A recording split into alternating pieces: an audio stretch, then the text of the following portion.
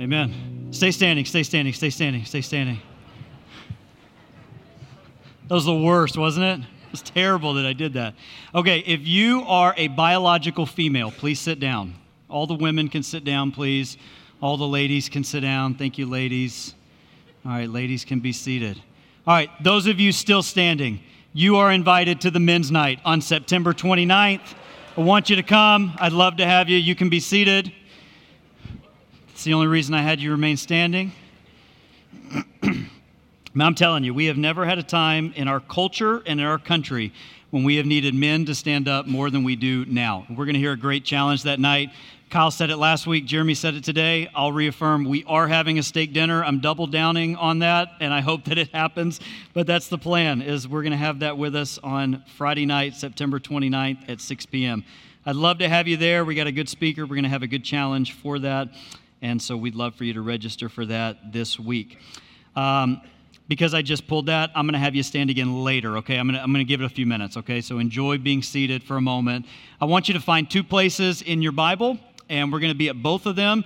John 18 is going to be our introduction, but our text today is going to be in John chapter 21. So find your place in John 18 and then 21 after that. We'll read a few verses here in a moment.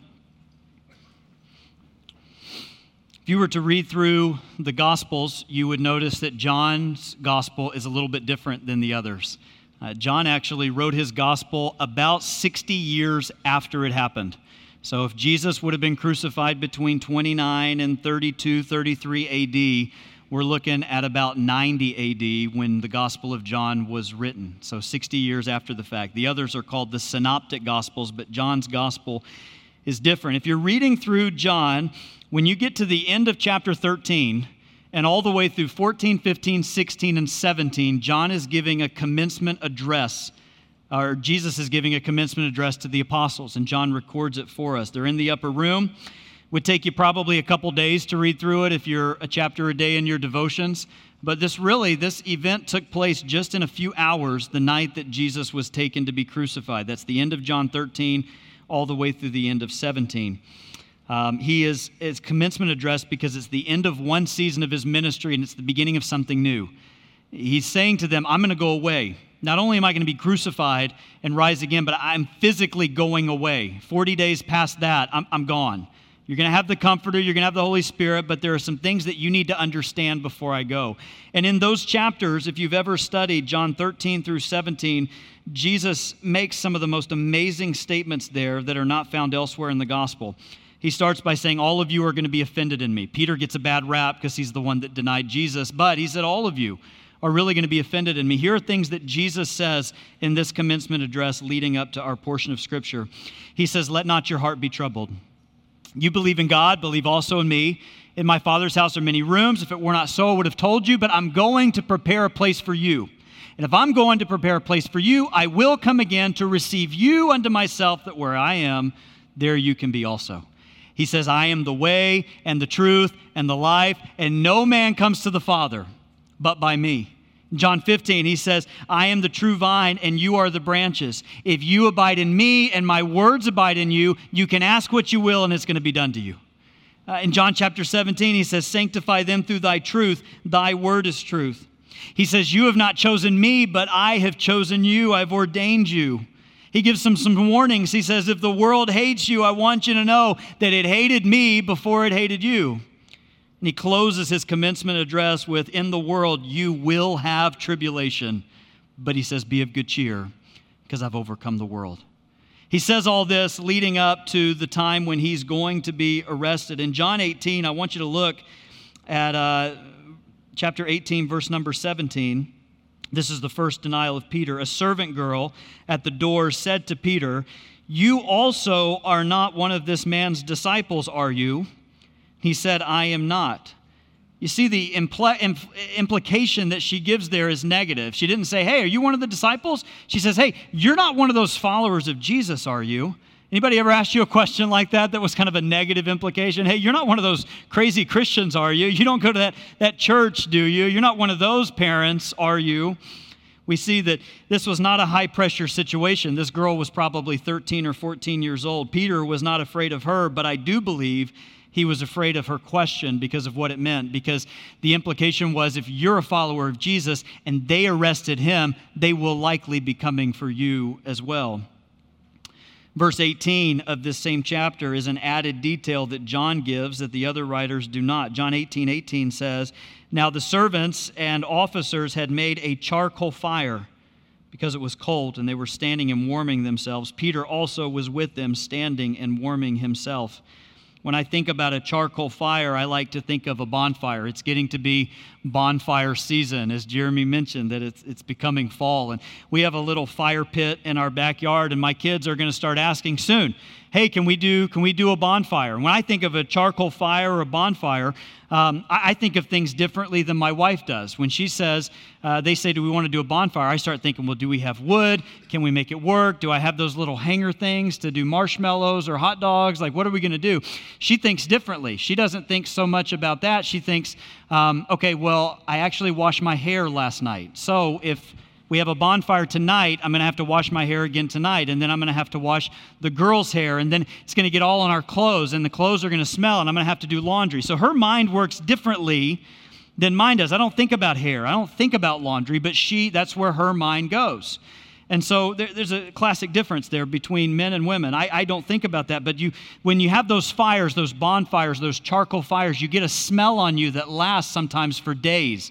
Like if you were to go to lunch at Don Juan later today, you're going to smell like tortilla chips for the next 3 days. My wife always knows when I've been to lunch at Don Juan, because when I get home hours later, she's like, you been to Don Juan today? I said, yeah, is it that obvious? Oh yeah, it's obvious. You smell like tortilla chips. That's what it is. But you get a smell on you with a bonfire or a charcoal fire. The word in the Greek is anthrakia, and it only appears twice in the New Testament. Anthrakia. John lets us in on this detail in John 18 that this is not just any old fire, this is a charcoal fire. And the reason he wants to let us know that is because when Peter denied Jesus, the charcoal fire is what warmed him, and he'll never forget that smell. He'll never forget the smell of resentment and denial of when he abandoned Jesus in his greatest moment of need. Look at verse number 25. Now Simon Peter was standing and warming himself, and they said to him, this is a group of people this time, you also are not one of his disciples, are you?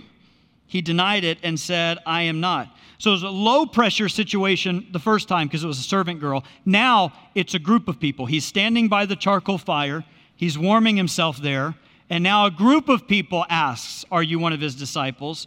And again, he denies it. His third denial is in verse 26. Look there. One of the servants of the high priest, a relative of the man whose ear Peter had cut off, asked, did I not see you in the garden with him? Peter again denied it, and at once the rooster crowed.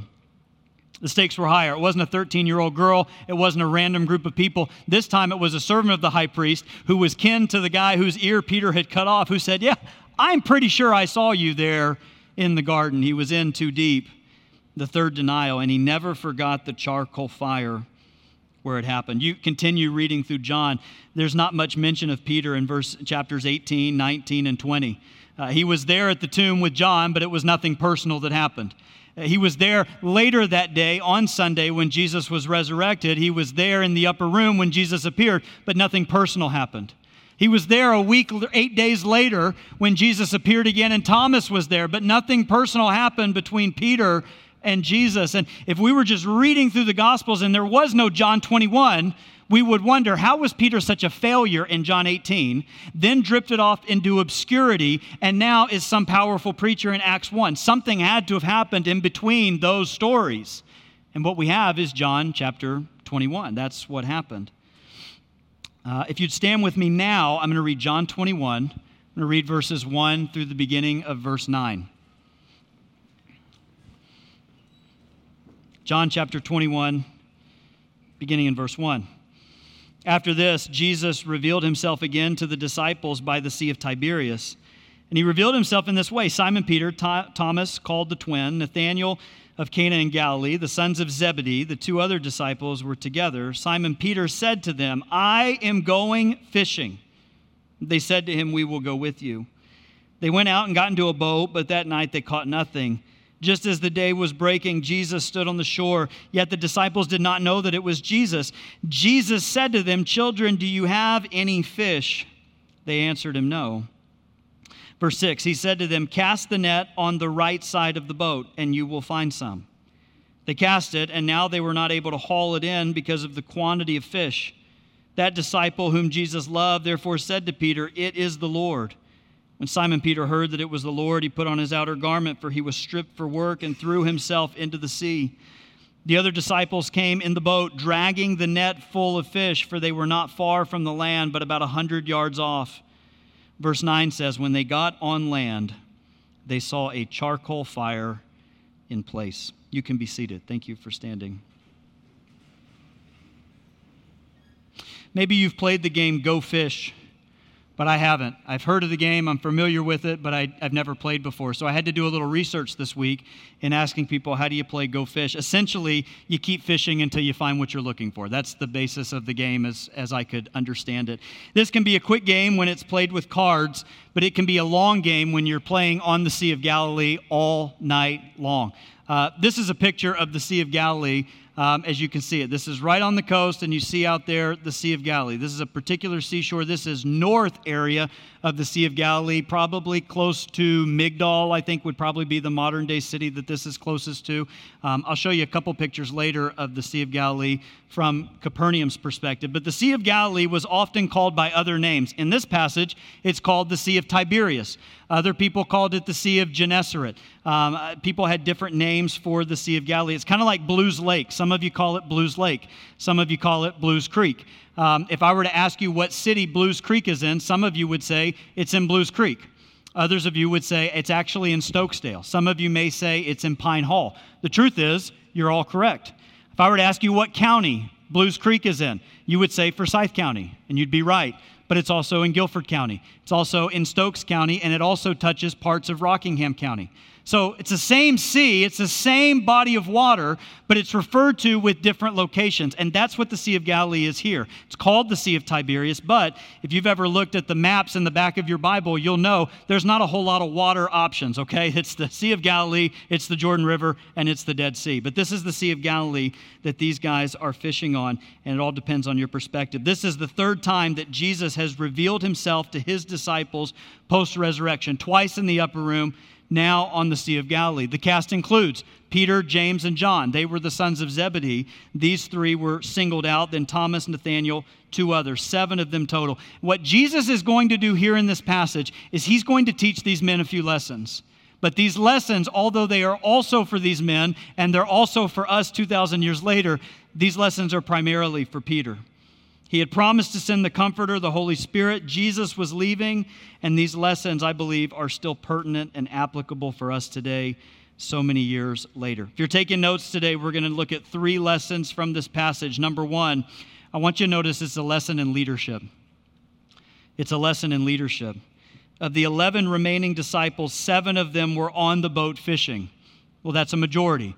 Not to mention Peter, James, and John. This was the innermost circle that Jesus had. Every time Jesus separated disciples, Peter, James, and John were in a category by themselves. They saw things that the other 9 guys didn't get to see. They participated where the other 9 didn't. One of them is in the Garden of Gethsemane. They went further and stayed longer with Jesus than the rest. One was the resurrection of Jairus' daughter. These 3 got to see that. The other didn't. The most notable was the Mount of Transfiguration when Moses and Elijah appeared and Jesus was transfigured. Peter, James, and John were there for that. So he says in verse 3, I am going fishing. Now, I like to be more expository, and I'm going to unpack this package, but I've heard a lot of sermons before preached on this one verse about Peter. Maybe you've heard that too. I've heard sermons preached on this one verse. Some deduct from this verse that this was Peter being finished with the ministry, being finished with his faith, and being completely done with Jesus. One commentator said this was Peter's rebellious return to a former lifestyle. Before being called by Jesus, Peter was a fisherman by nature. This is what he did by his trade. Was this his resignation letter and final rejection of Jesus? I mean, maybe. I don't really see that, but some deduct that from this passage. Other commentators say, well, he had to do something. Jesus would appear and disappear at will. They had to eat. Why not eat the fish because you're a fisherman. I'm not going to be dogmatic because Scripture isn't really dogmatic on Peter's motives or intentions, but one thing is clear from this verse is that Peter was the leader. Because when Peter said, I'm going fishing, 6 other guys were like, yep, us too. Sounds good. We'll go with you and we'll go fishing. Was this all 7 of these guys leaving the faith? I mean, possibly. But the only thing we can really deduct from this is that Peter is the de facto leader. Where they were following Jesus, they are now following Peter. And this is a terrifying lesson for some of us to learn, is that people are following us. Doesn't matter how important, how prominent you are, how big of an influence you are, there's somebody following you. And this is a terrifying responsibility. This principle has application today for husbands, wives, moms, dads, grandparents, teachers, leaders, Christians. Someone is following you. Is that the example that we're leading with? If you want to see something really terrifying, watch your kids mimicking you. It is so cute when they are 2 and 3, and it is not cute when they're 11 or 14 or 19 or 24 or 36. It's not fun anymore when your kids mimic you. I can't speak for you, but I know me pretty well, and I would admit to you today that I am probably the worst version of myself when I'm behind the wheel. Anybody else? Nope, no, you're all liars, I'm telling you. I'm the worst version of myself behind the wheel. I'll give you a couple illustrations, and if any of these resonate with you, you should have raised your hand earlier, okay? So here's one of them is when I'm driving and the person in front of me is going 10 under, and then when I come around them, they suddenly start going 10 over, which is a 20-mile-an-hour difference. That drives me nuts. Here's another one is when cars wait until the very last minute to merge. Like there's been orange cones for miles. They've been told, your lane is ending. You know what they do? They wait till the last possible minute, some of these cars, to merge over into your lane. Here's number 1 for me. Here's number 1 is when people sit stopped at a green light. That drives me crazy. I don't know what they're doing. Are they talking to people? Are they messing with the radio? Are they texting on their phones? Some of you are laughing and poking each other. I know because you do it, because I've sat behind some of you. We sit at a green light. And for me personally, this is just me. You do what you want to do. When the light turns green, in my head I go 1, 2, beep, beep. That's what I do. On the outside, I'm going beep, beep. But on the inside, it's let's go. Let's go. I'm the worst version of myself when I'm driving, and I can admit that. Notice in each of those examples, I wasn't talking about people. I was talking about cars. I'm not mad at any of the people. I love my neighbor, but I hate your cars, some of you. The other day, I was turning left onto South Main Street from Hastings Hill, which I do multiple times a day because my kids go to school here, and I work here, and I live on Hastings Hill. So I'm doing this drive all the time. Some of you have done this. You go on Hastings Hill, and you're turning left to get this direction onto South Main. And the scenario is it is 7:51 a.m. The reason that's important is because I got 2 kids in the car, both of which have to be dropped off here and in their seats by 7:55 a.m. So I'm at the light, a green light, mind you, at 7:51 a.m.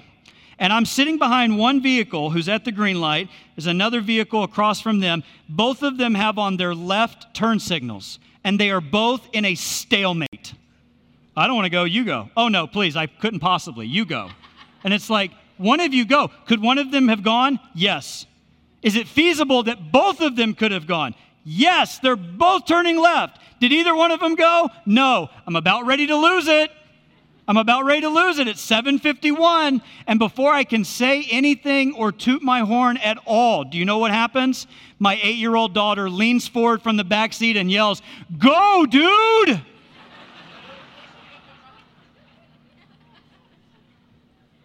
They went,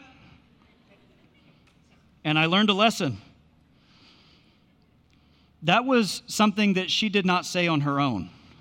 She has heard her father say that 100 times, and maybe her mother. I don't want to take full responsibility there. She's heard me say that a ton of times. Go, dude! She said it, and that car went, and we went too, and I still don't know to this day if they were on time or if they were tardy. I have no idea, but they went. And I thought about that the other day, and I thought, am I only guilty in my Christian life of leading aggressive drivers? Is that what my legacy is going to be with my kids? I think about that on a broader scale to all of us who are all raising kids and grandkids and foster kids and people that are following us. And I fear that today with our culture, sometimes we're raising disinterested believers. I think we're raising apathetic Christians. I think we're raising casual followers of Jesus. Yeah, I might go to church. Yeah, I don't know. Maybe I'll follow Jesus with my life. I don't know, maybe. I fear that we're raising people who are willing to serve when it's convenient. I got to tell you, sometimes I serve around here and it is convenient, and other times it's not. And I don't know, it's raining today. It's supposed to rain later. I don't know if I want to go. I think sometimes we're raising a generation of people who are passionately disengaged and actively disconnected. And I don't think that's the way that it's supposed to be. Peter is on the outs with Jesus by his own choosing. The last mention of Peter before this chapter, one-on-one with Jesus, he's following him from a distance. He was previously told not to do that. He denies him 3 times, and then he goes out and weeps bitterly. Where was Peter leading these guys now? I want to say before I move on, I have nothing against fishing, but Jesus had bigger plans for Peter than catching fish. And you translate the analogy as you want. Jesus has bigger plans for you than catching fish. Not talking about fishing. I'm talking about the things that you spend your life doing that you may not have been called to do. We spend our life fishing. We spend our life throwing nets and reeling them in and accomplishing nothing. And Jesus says, I've got bigger plans for you, Peter, than to catch fish. You know why Jesus said that to Peter? Why he says that to us? Because I think he's got bigger plans for us too than just catching fish. This was a lesson in leadership. Number 2, he teaches a lesson in fellowship. Look at verse number 3. Simon Peter said to them, I am going fishing. And they said to him, we will go with you. They went out and got in a boat, but that night they caught nothing. They've caught nothing. They're about 100 yards off from shore. It's early in the morning. They can't really see who's on the shore talking to them. They think it could be Jesus, but they don't know that it's Jesus. I don't know if you've ever pulled an all-nighter, but we've got nurses that go to church here, law enforcement, firefighters, college students, young parents, you know. We got people that have pulled all-nighters. But if you go an all day and then you go all night, like you start to get kind of loopy about 4 and 5 a.m. I don't know if that's ever happened to you, but when I was a youth pastor, which was in a former life, I used to do these all-nighters, and we would do it from 8 p.m. to 8 a.m., and it was the worst. Like, it was the worst activity that we did, and it was fun at 8 p.m., and man, it was really fun at midnight. You know, those junior hires, is it midnight? I've never stayed up till midnight before. It's like, yeah, it's midnight. And then 2 a.m., it's, you know, starting to slow down. By 3, like, I'm done with these kids. Like, I'm done. I'm ready to send them home. I wanted to call some parents at 4 a.m. By 8 a.m., when mom and dad showed up, I'm like, all right, here's your kids. Let me give you guys a list of other churches in our area that you can go to. That's what I wanted to do. All-nighters are not fun. Maybe you've pulled an all-nighter recently, but 4, 5, 6 a.m., 6 a.m. is what time it is with these guys. They've gone all day, they've fished all night, and they've caught nothing. Like, it's not like they open their cooler and there's 2 fish, okay? They've caught nothing. It was demoralizing. It was unfortunate. They've wasted their time catching no fish. Look at verse 5.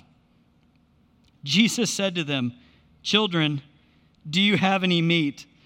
They answered him, no, we don't have any fish. Hey, you boys catch anything? No. That's the worst, is to be out on the water, somebody else comes up, you got your pole in the water or you're throwing nets out there. Hey, you catch anything?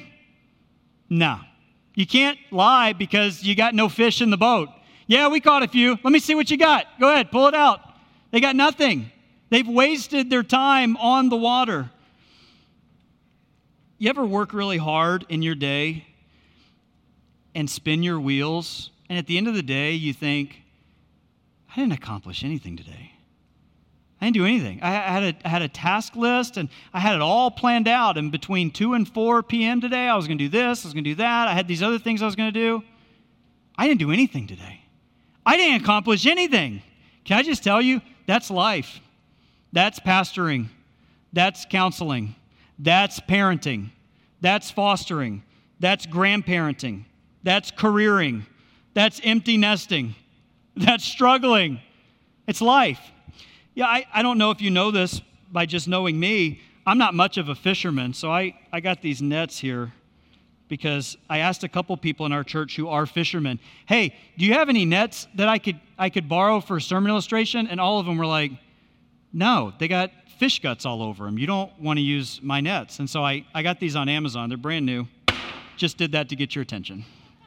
Can you imagine I thought about throwing these out to see what I would catch today. Can you imagine throwing a net out? This is a 5-foot net.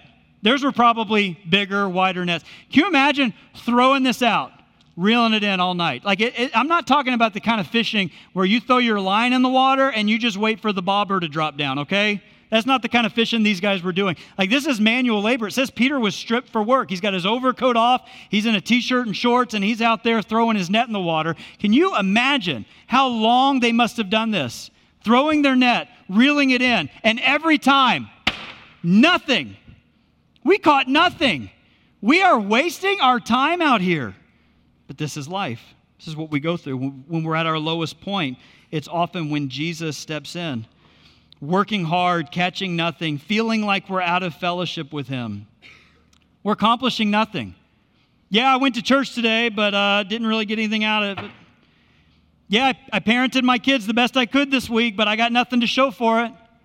I hung out with my grandkids this week. They're the worst. You know, this is life. What have I done? What am I doing with my life? What am I accomplishing? I'm spinning my wheels. I'm getting nothing done. Look at verse number 6. This is awesome. He said to them, cast the net on the right side of the boat, and you will find some. Okay, these were experienced fishermen. I am not an experienced fisherman. So if I'm out there and some guy says to me, did you catch anything? No. Well, you should cast your net on the other side. Why didn't I think of that? Yeah, that's what I need to do. I gotta go over to the other side of the boat. That's what I gotta do. I'm gonna cast it down there because all the fish, they've been camping out on the right side of the boat all night. I don't know why I didn't think of that. I'm not an experienced fisherman, but I don't think that's how fishing works, okay? I don't think they're just all hanging out on one side of the boat. But that's what they are told to do. Imagine me showing up after church today and I go over to Baptist Hospital and I walk into an operating room and I say, all right, guys, let me see what we got here. I start rolling my sleeves up. Yeah, you're doing it all wrong. And they're like, excuse me, who are you? Oh, my name's Jason. I'm one of the pastors over at Triad. Yeah. Did you go to med school? No. I've seen some medical shows on TV. Yeah, that's not good. You can't be in here. Excuse me, crazy man. Can you go wait in the lobby? That's about all you're qualified to do. I'm not going to show up to your place of work and tell you what to do, but here's Jesus showing up to these guys on the water and says, oh, yeah. What you ought to do, guys, is you ought to cast your nets on the other side because that's where the fish are. That's crazy that he said that, right? You know what's crazier? They did it, and it worked. Let's say they had caught 8 or 9 fish before this. It's not a ton, but it would have been enough for them to eat. Do you think they would have been less apt to heed the instructions? Yeah, probably. But they caught nothing. Verse number 6, after they had caught nothing, look at they cast it. Now they were not able to haul it in because of the quantity of the fish. That disciple whom Jesus loved, which was John, therefore said to Peter, it is the Lord. They didn't know for sure that it was him until he provided the fish. Now, this is where it gets a little convicting to me. Because I've been saved long enough to where I come to expect fish from Jesus. I got people in this room that have been saved longer than I've been alive. Some of you have been saved decades. If you've been saved for longer than a couple years, you've probably come to the point in your life where you are now expecting Jesus to bring in the fish. Hey, God, I got a problem that I need you to help me fix. I got a health situation that I don't understand. I got somebody that I love that's dying in the hospital with cancer. I need you to come through. God, I don't know how I'm going to pay this bill. I don't know how I'm going to take care of this rent that's due. You've been saved long enough to know that Jesus is supposed to provide the fish. And sometimes when he doesn't, we think, hey, what's going on? I've been at this all night. I've been at this for days. I've been at this for weeks. Jesus, I've been at this for months. I got no answers. What are you going to do? When are you going to send the fish? That's how we think sometimes. We think that he's obligated to send us the fish simply because we ask for fish.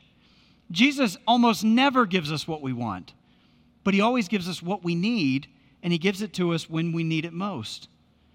Here's a question for you, because this was penetrating for me. Do you only have fellowship with Jesus when you're hauling in the fish?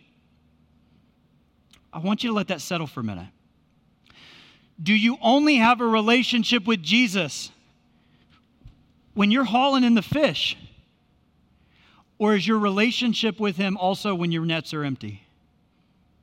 Because for me, I just got to tell you, it is real easy to have a relationship with Jesus when you're hauling in the fish.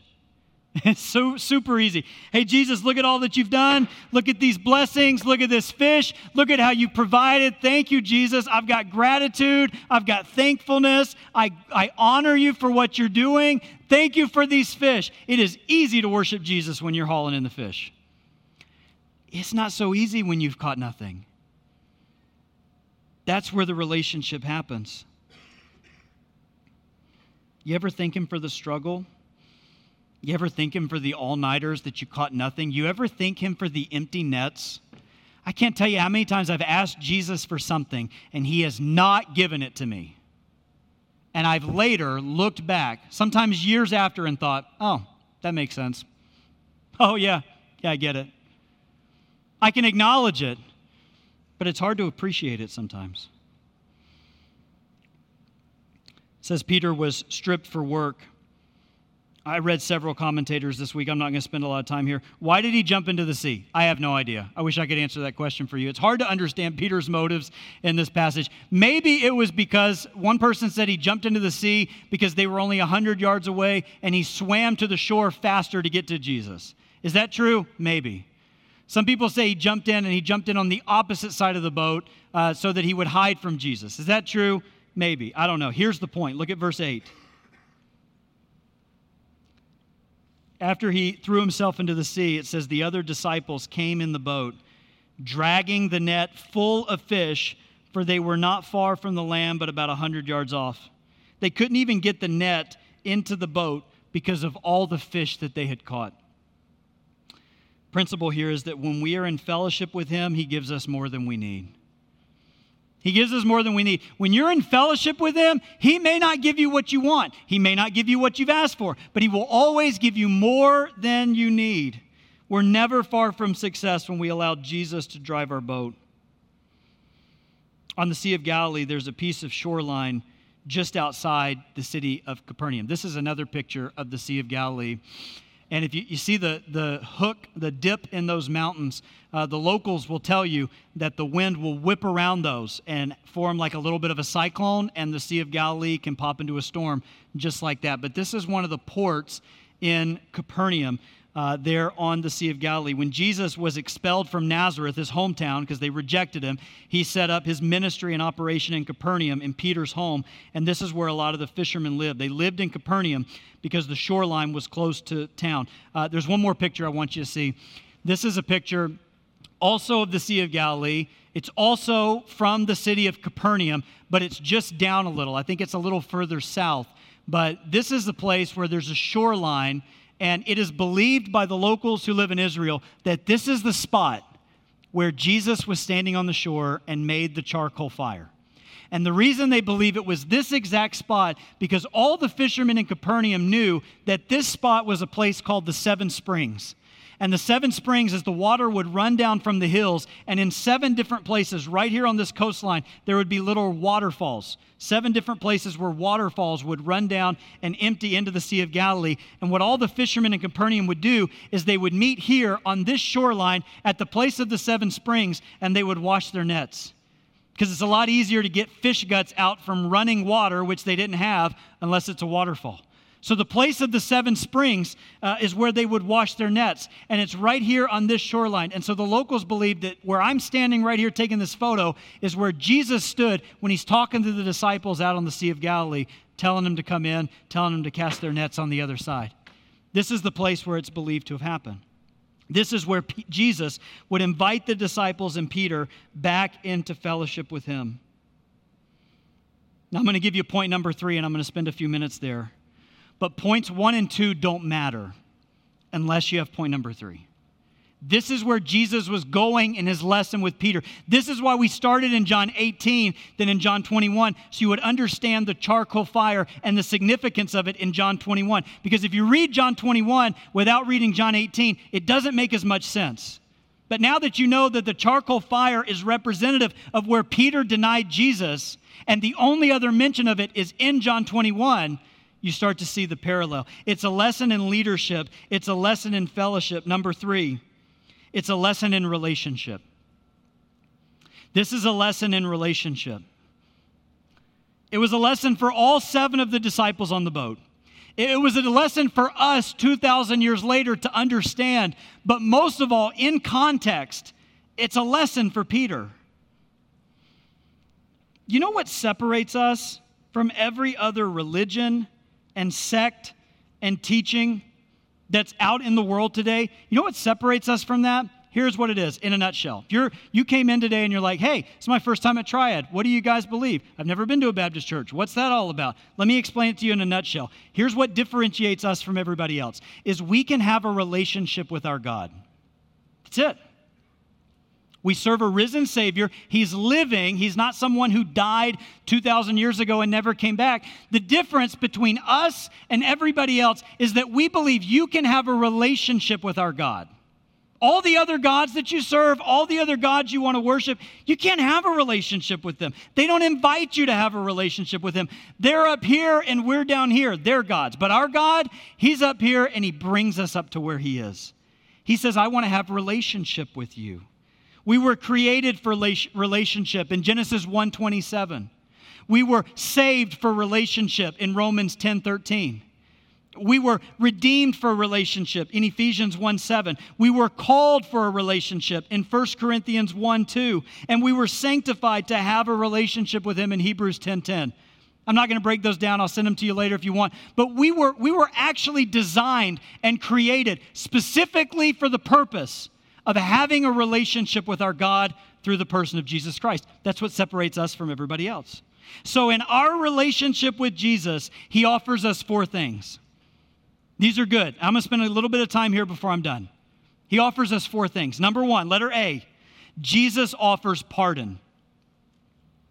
If you don't have a relationship with Jesus and you don't know what it's like to have a relationship with Jesus, this is the baseline. This is the starting point. Everything else comes after this. Jesus offers pardon. He offers pardon. Look at John 21, verse number 9.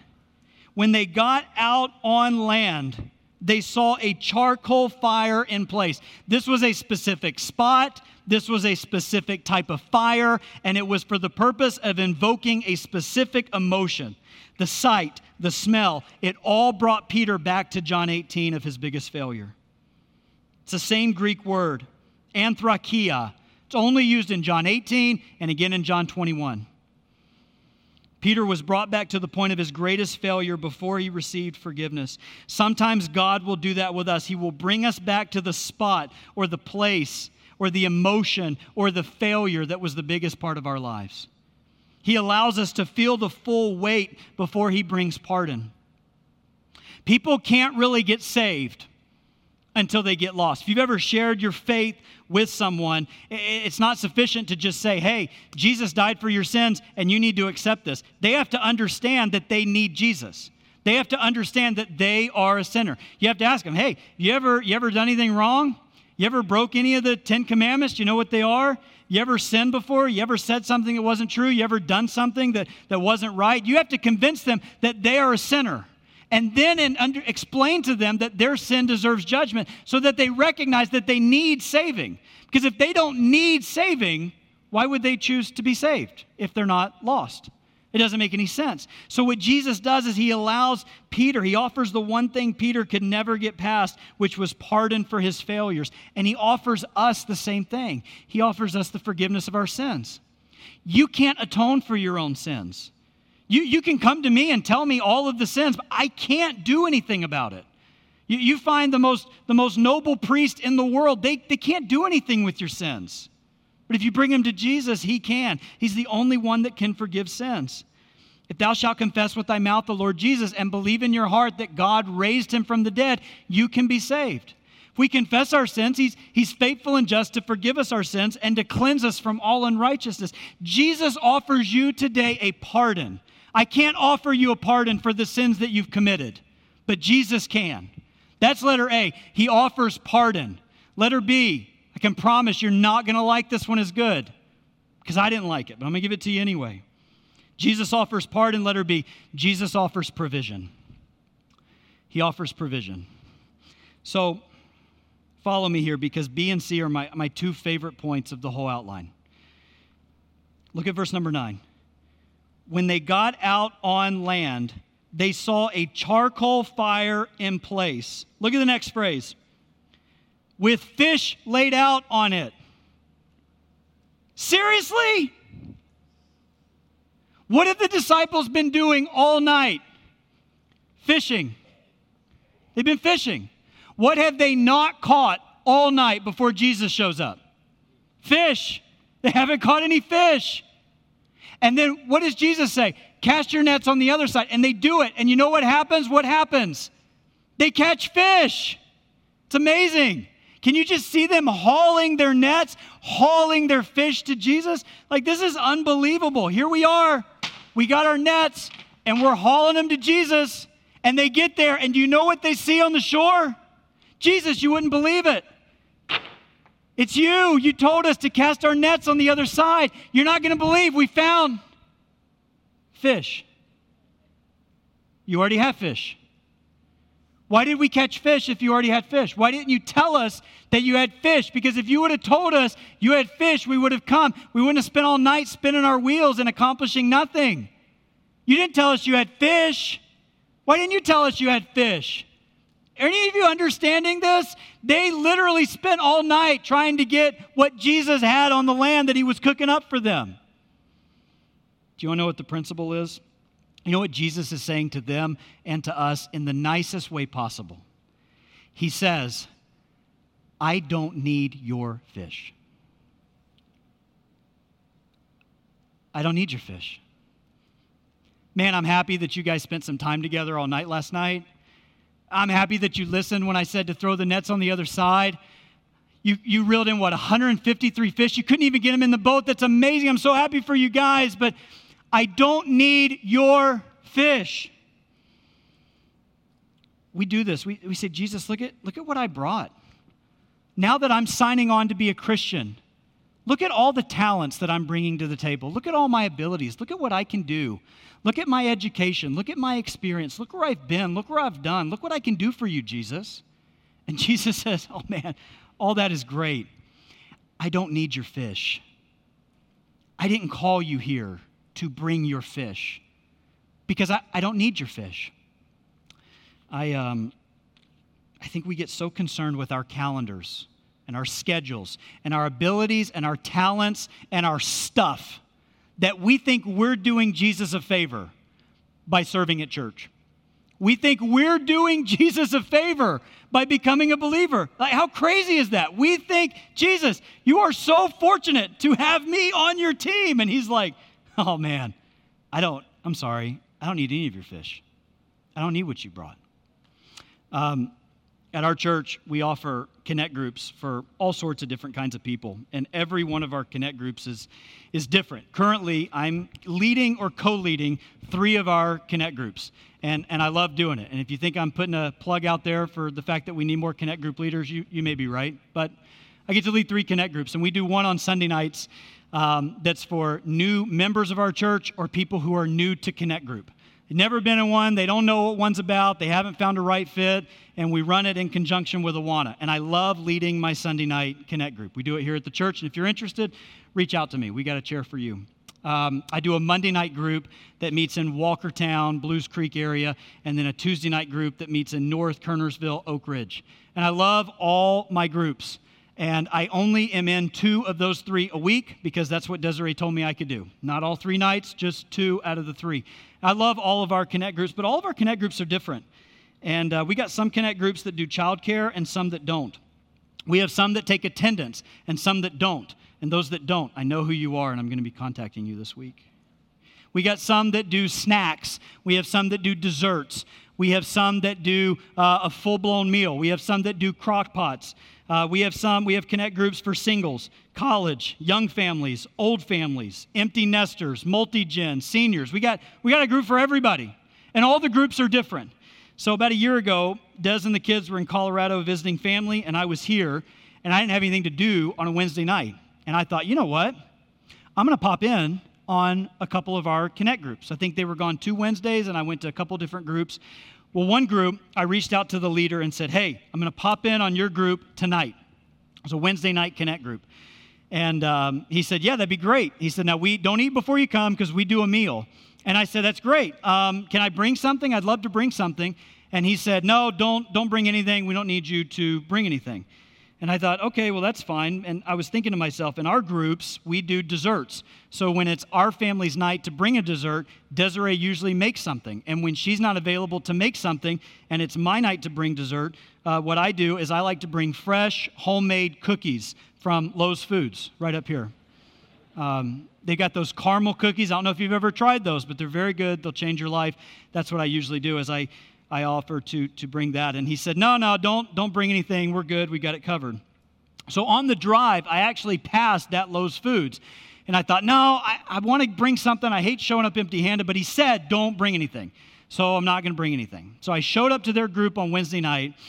And I don't know if they did this every week. I didn't ask because I didn't want to know.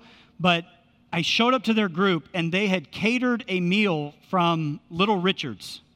I'm talking barbecue, smoked meats, all the sides, sweet tea, lemonade. Is it lunchtime? Like, I'm thinking, this is crazy. And then I thought, I know what you're thinking right now. How can I get into that group, you know? That's the one that sounds the most appealing. And so then I was stuffed. And at the end, while we were going over the sermon review questions, they brought out dessert, which was a huge pan of banana pudding. And everything was great. I enjoyed being in the group. And I drove home, and I thought to myself, how foolish would I have looked to have shown up with this Little Richard's catered feast, complete with fresh banana pudding, and here's my little brown box of cookies that I picked up at the store and didn't even make. I thought, how silly would that have looked for me to have shown up that way? And I think sometimes that's how we show up to Jesus, is he's like, hey, man, I've got something great in store for you. I just want you to come. I just want you to be a part of what I'm doing. And we're like, well, look what I can bring, Jesus. You don't realize who you caught when you reeled me in. That's what we think. And it's not true. Even their best efforts were not needed. The presence of fish on the fire implied that Jesus did not need their fish. He's got his own fish. I don't want to step on your toes, but sometimes we think, I don't know what God would do if I quit. Maybe you've thought that in your heart before. We think, what would this church do if I quit serving here? What if I quit teaching here? What if I quit coordinating here? I'll answer the question that you're thinking. We'd be fine, okay? We'd be fine. We would miss you for a couple weeks. But ultimately, if you quit, we'd be okay. We'd be fine. I get to serve here and wear some hats here, but if this was my last sermon and this was my last Sunday and I left, you guys would be fine. You'd be fine. Because no one is irreplaceable. Everyone can step in and next man up. We're going to find something to do. We've had people leave our church before, and you know what happens to their ministry the next week? Somebody fills in and takes their place. We think that Jesus can't do it without us, and Jesus is saying to them, these are the people who would ultimately build his church. And what does he say to them? I don't need your fish. 153? That's a lot. I don't need any of them. We think we're doing God a favor by serving, but the newsflash is we're not. He doesn't need our fish. Let me get to letter C, because I know you hated B. He doesn't need what you've got. Here's letter C. He offers pardon. He offers provision. This is good. Jesus offers partnership. He offers us a partnership. Jesus doesn't need your fish. He doesn't need my caramel cookies that were made at Lowe's. He doesn't need them. He doesn't need us. Look at verse number 10. Jesus said to them, this is after they had seen the charcoal fire, after they had seen the fish he already had. Jesus said to them, bring some of the fish that you have just caught. I don't want you to miss this point. Not only does Jesus pardon us, not only does he provide everything that we need in our service to him, but then he says, hey, what do you got? What do you got? You reel some stuff in? You got some talents? You got some abilities? Yeah, I'm going to plug you in over here. I want you to use your abilities into what I am already doing here. Jesus doesn't need your fish, but he provided the fish that you have, so he wants to use them for the furtherance of his kingdom. Make sure that you understand it. He doesn't need your fish, but he allows you to bring your fish to the table and use them alongside of what he's already doing. He doesn't just pardon us and provide for us, but he allows us to partner with him in the work that he's doing. He lets us bring the fish that we didn't even catch into what he's already doing. Remember, these guys didn't catch anything, okay? And the only reason that any of us have any talents, any abilities, any reason to serve at all is not because of us anyway. He gave us the fish. He allows us to partner us alongside him. Nothing you bring to the table is truly yours anyway. But we get caught up in what we did, what we accomplished. Jesus, look at what I caught. Why does Jesus let them bring their own fish? You want to know why? For the same reason he lets you bring yours. And the same reason he lets me bring mine. Because he wants us to partner alongside him. He wants us to be able to have a part in what he's already doing. We are not the show. He's the show. And he doesn't need us to run the show. But he gives us talents that we can use. He doesn't need our fish, but he desires to partner with us. That is relationship. Letter D, and I'm done. Jesus offers pardon. He offers provision. He offers partnership. This is where we'll close the last couple verses. Jesus offers peace. Look at verse number 12. Jesus said to them, come and have breakfast. Jesus invites the disciples, and Peter, who would have considered himself to be Jesus' worst living enemy at this time, he brings Peter. It doesn't get more relational than breakfast. Hey, think about this with me before I'm done. Think about this. I want you to think about the person in your life who you dislike the most, or the person who dislikes you the most, all right? I want you to think about that person. Some of you are looking at me like you don't have a person like that, and that's not true, okay? Everyone has somebody that they dislike or they know dislikes you. Some of you, maybe it's me after a sermon like this, but that's fine. You got a person in mind? Now, I want you to imagine calling that person on the phone today and saying, I'd like for the two of us to go to breakfast in the morning. Just me and you. Let's go over to Cagney's and just hang out. No way! You're not doing that. You're not doing that on your worst enemy. Not in a million years would you want to do that. But yet that's what Jesus does here. In this scenario, Peter, to whom he's addressing, the last thing that he said about Jesus was, Jesus, I don't know him. I never heard of him, never been around him. No, I'm not one of his followers. And the next thing Jesus says to Peter was, come and have breakfast with me. And the reason is because Jesus offers peace. We won't get into Romans 8, but Paul says there is now therefore no condemnation to those who are in Christ Jesus. You have a relationship with him. He doesn't want to bash you over the head for the sins that you've committed. He invites you into relationship with him. You can have peace too. It's found in a relationship with Jesus. Let's pray. With your heads bowed and your eyes closed, our worship team's going to lead us in one more song. As I considered this message this week, I was thinking about this. You know, the wildest part of this story is not that they fished all night. It's not that they caught nothing. It's not that they cast their nets on the other side. It's not that once they cast their nets on the other side, they actually caught fish. It's not that they reeled in 153 fish. You know, the wildest part of that whole story is that Jesus has just died and been resurrected. And the one thing that he wanted to do was hang out with these guys. That blows my mind. The fact that Jesus wants to hang out with them. I don't even know the sins they've committed, but I know mine, and you know yours. And the wildest part of your story is that Jesus wants to have a relationship with you. I don't get it. I don't know why he wants to have a relationship with me, but he does. and he wants to have a relationship with you. He offers pardon, provision, partnership, and peace. And you know what? Sometimes we respond by saying, go fish. I'm not interested. Just keep doing all the same stuff that's never worked before. Today, Jesus offers us more than fish. He offers us a relationship with him. It's the wildest part of the story. I'm speaking to people today who are leading spouses and children and grandchildren. You are discipling new believers. You're molding the next generation. Are we leading them well? Some of you are out of sync in your relationship with him. What was your fellowship like with him this past week? Others of you here today have never experienced a true relationship with Jesus. That's what separates this from everybody else. You can have a relationship with God, who created you, through the person of Jesus Christ. He didn't come to bring you fish. He won't be surprised by your failures, and he is not impressed with what you have to offer.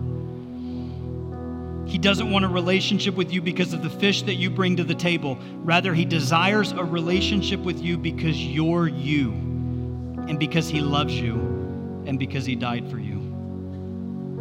Is there anyone here today that would say, Jason, I want to be in a relationship with Jesus? I've never experienced that, but I believe that he loves me.